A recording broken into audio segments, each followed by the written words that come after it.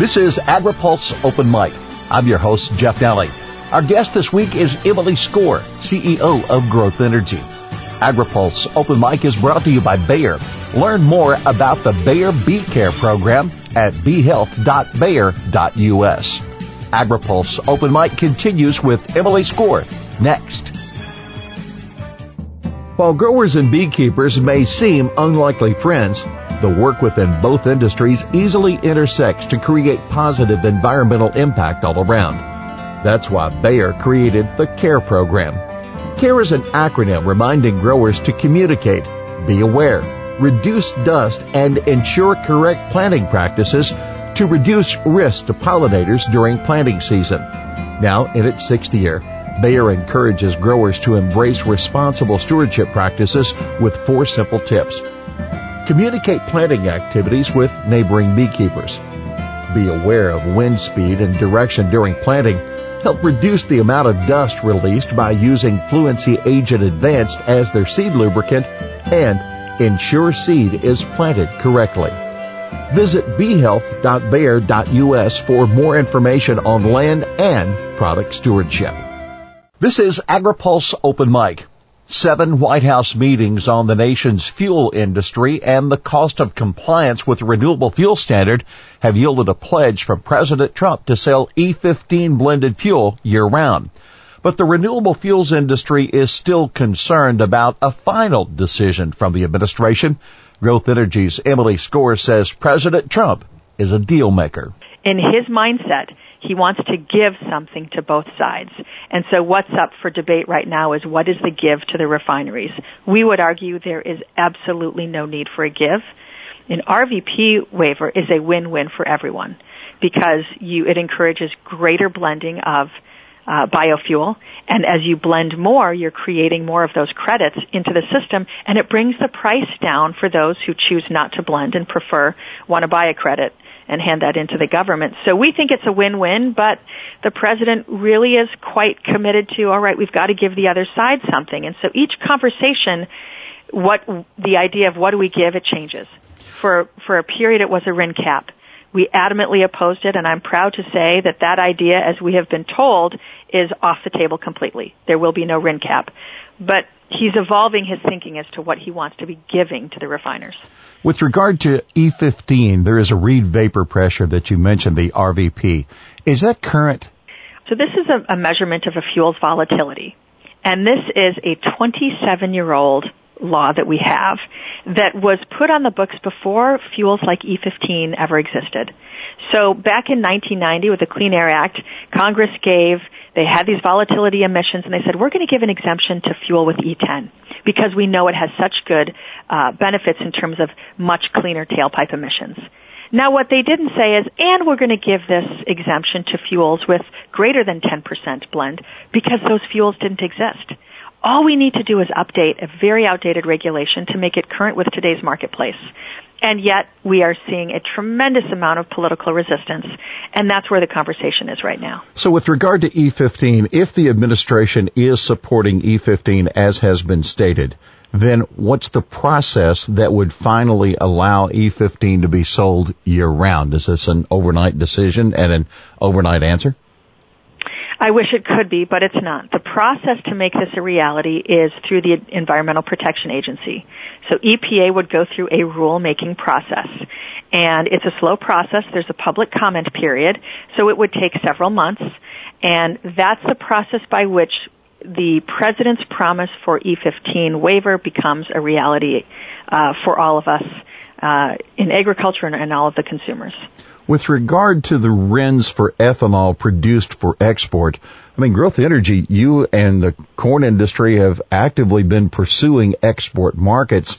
So where's the rub for allowing RIN credits for exports?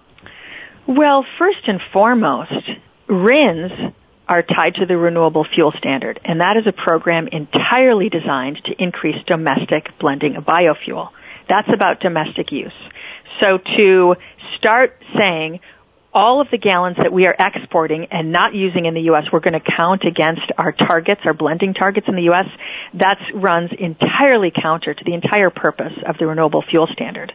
Another issue that we have with it is that we have trading partners who have already said, if you do that, we believe that's the U.S. government subsidizing American ethanol, and we will retaliate, and we will start putting our own tariffs on American imports.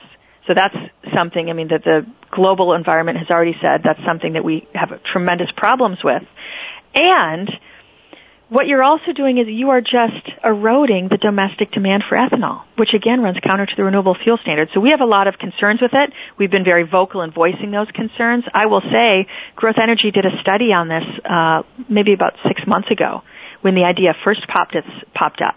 And our report finds that you would have an immediate drop of corn prices by 56 cents per bushel if this were to happen.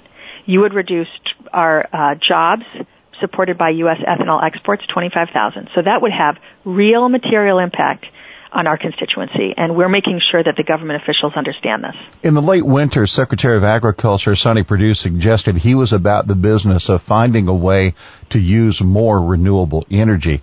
Yet we've seen some reports as late that he might be favoring this RINs for ethanol produced for export.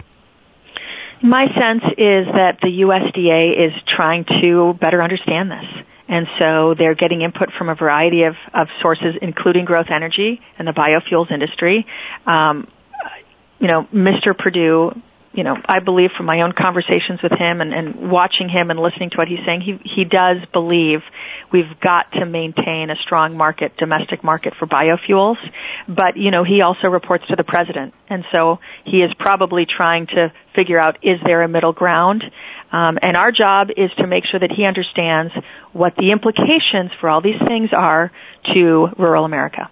To the disdain of a number of elected leaders in Washington, namely Grassley and Ernst, we discovered that the EPA administrator had been granting hardship waivers, large volumes of hardship waivers for refiners.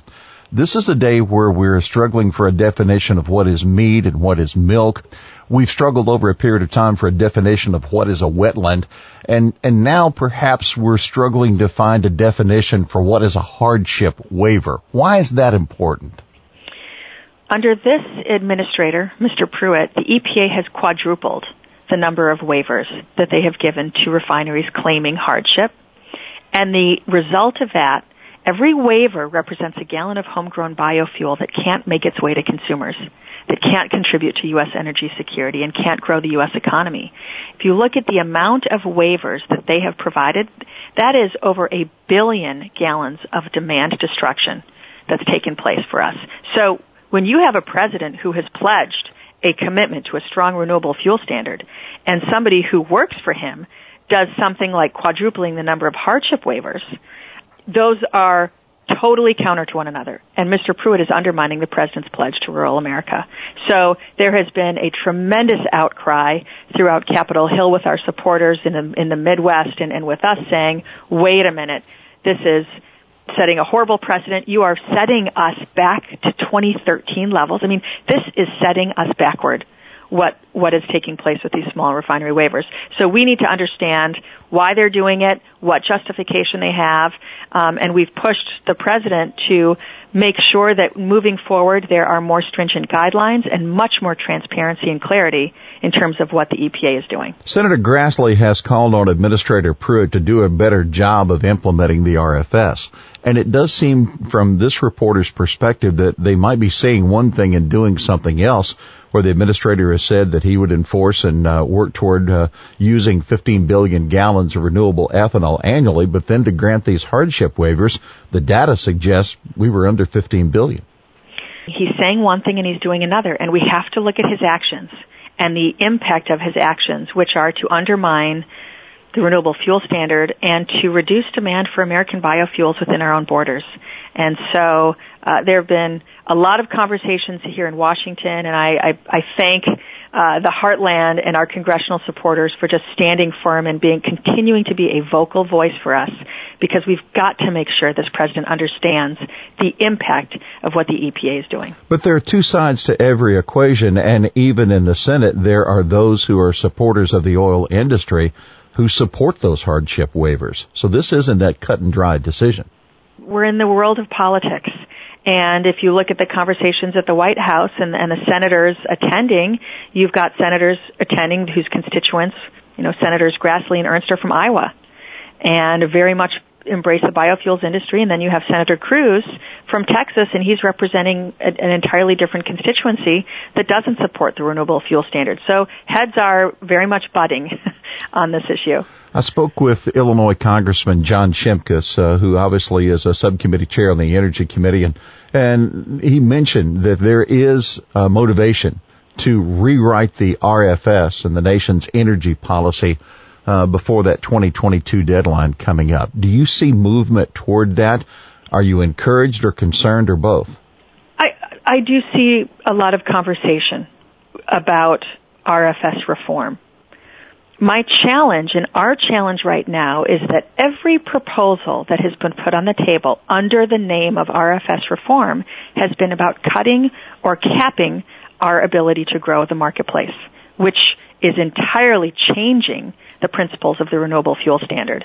And so the conversation would have to begin with, and here, biofuel and corn growers, is the path forward for you guys to grow and prosper and have an even playing field and the ability to compete for the gas tank. So that's where we would need the conversation to be going, because right now the proposals we've seen reflect an attempt to move us backward as opposed to allow us to keep moving forward. It seems that as we talk about energy policy, we talk about what's good for the oil industry, or we talk about what's good for the renewable fuel industry, but we don't spend a lot of time in the center specifically talking about what's absolutely the best for the nation. And in there, politics seems to skew the matter. What is the best from your perspective for the nation and the market share that goes along with what's best for the nation? Well, what's best for the nation is what's best for the consumers. Where we want to go and where we need to land as a country is to a place where we have high-octane fuels that are made with mid-level blends of ethanol. There's been a lot of research, auto manufacturers, academic institutions, other independent firms, government laboratories. And if you look at our goals of greater fuel efficiency, greater fuel economy, we want to have fewer transportation carbon emissions reductions. If you look at those goals and to do so in a way that consumers, it doesn't break the pocketbook, you want a high-octane fuel that has about an E20 to an E30 blend.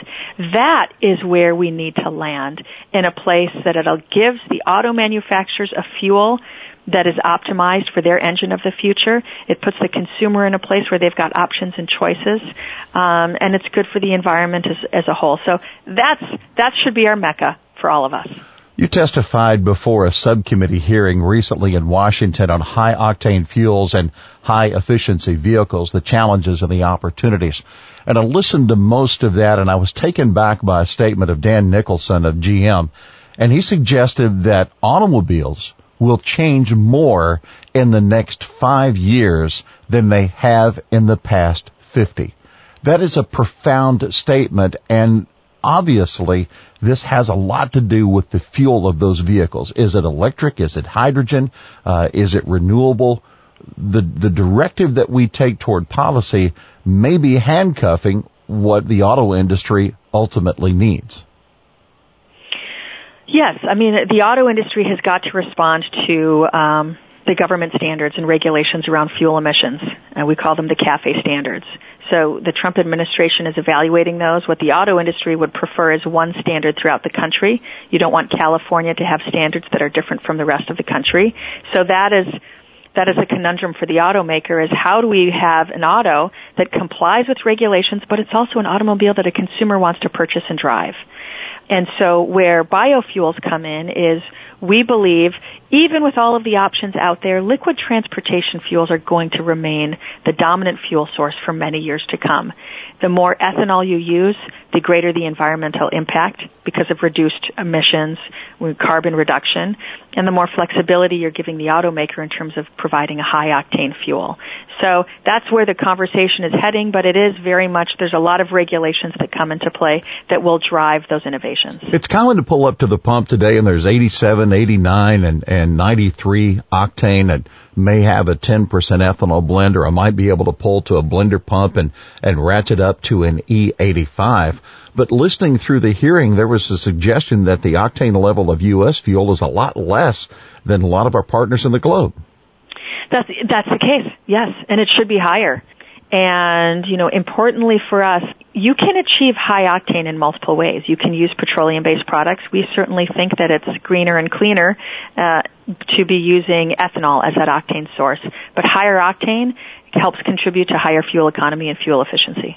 So if we're discussing now the long debate about finally being able to sell E15 year-round, it appears to me that this is shadowed by decisions that now the auto industry and the nation have to make about what are we going to do with regard to octane of liquid fuels in the months to come. Well, I look at it differently. You need to walk before you need to run. And so what's really important for us as you look at our growth opportunities in the short term would be if we start moving from an E10 to an E15. And what we need that RVP relief to really open up the opportunities for more retailers to offer E15. When you do that, it's kind of a proof of concept, and it's showing the American consumer, and it's showing the automaker that, look, when consumers have access to these higher blends, they're going to seek them out, and they're going to put them in their tank again and again. So we need RVP in the short term so that that can jumpstart a big jump in terms of growth, while working toward the mid to longer term goal of a higher blend across the board. What does the renewable energy industry need from this Congress? What does it need from this administration?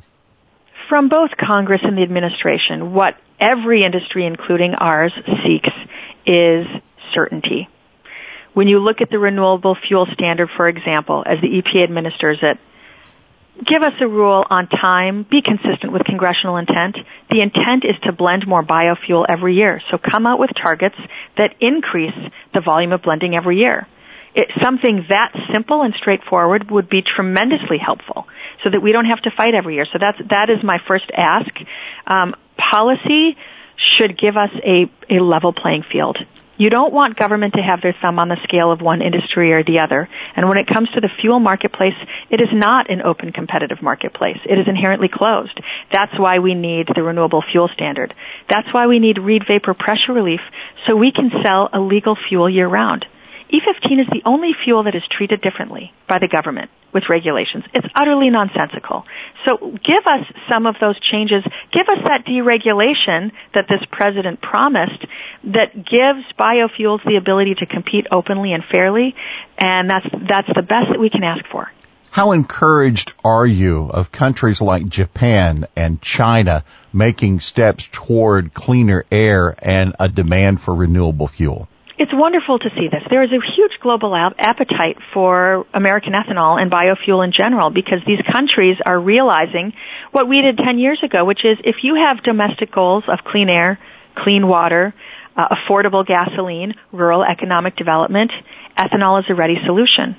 And as you're looking for clean octane, we are the cheapest, cleanest octane source available. So the fact that Mexico is opening up to ethanol, that Japan is opening up, that China is talking about their standards of increased use of ethanol, and Canada as well, these are wonderful trends.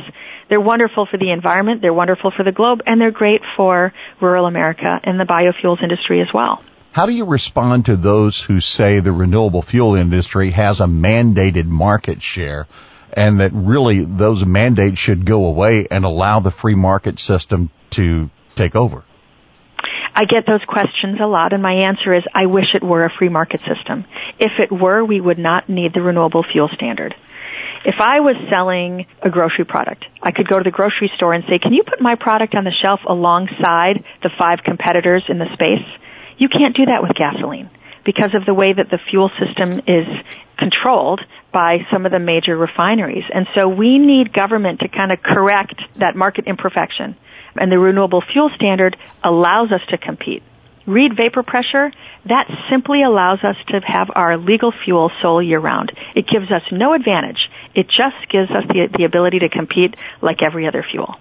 Emily Skor, we want to thank you very much for taking time to be with us on this edition of Open Mic. It is Open Mic, and you have an open forum. Well, my message, every opportunity that I get to everyone listening is continue to be vocal. More than anything, what you can do is be vocal in terms of when you go to the gas station, put those higher blends in the car, but also let your elected officials know what's important. Let them know when they're being helpful and they're doing a good job, and let them know when they need to be doing a better job for us. Because we rely on our senators, our governors, to be helpful in terms of influencing the administration.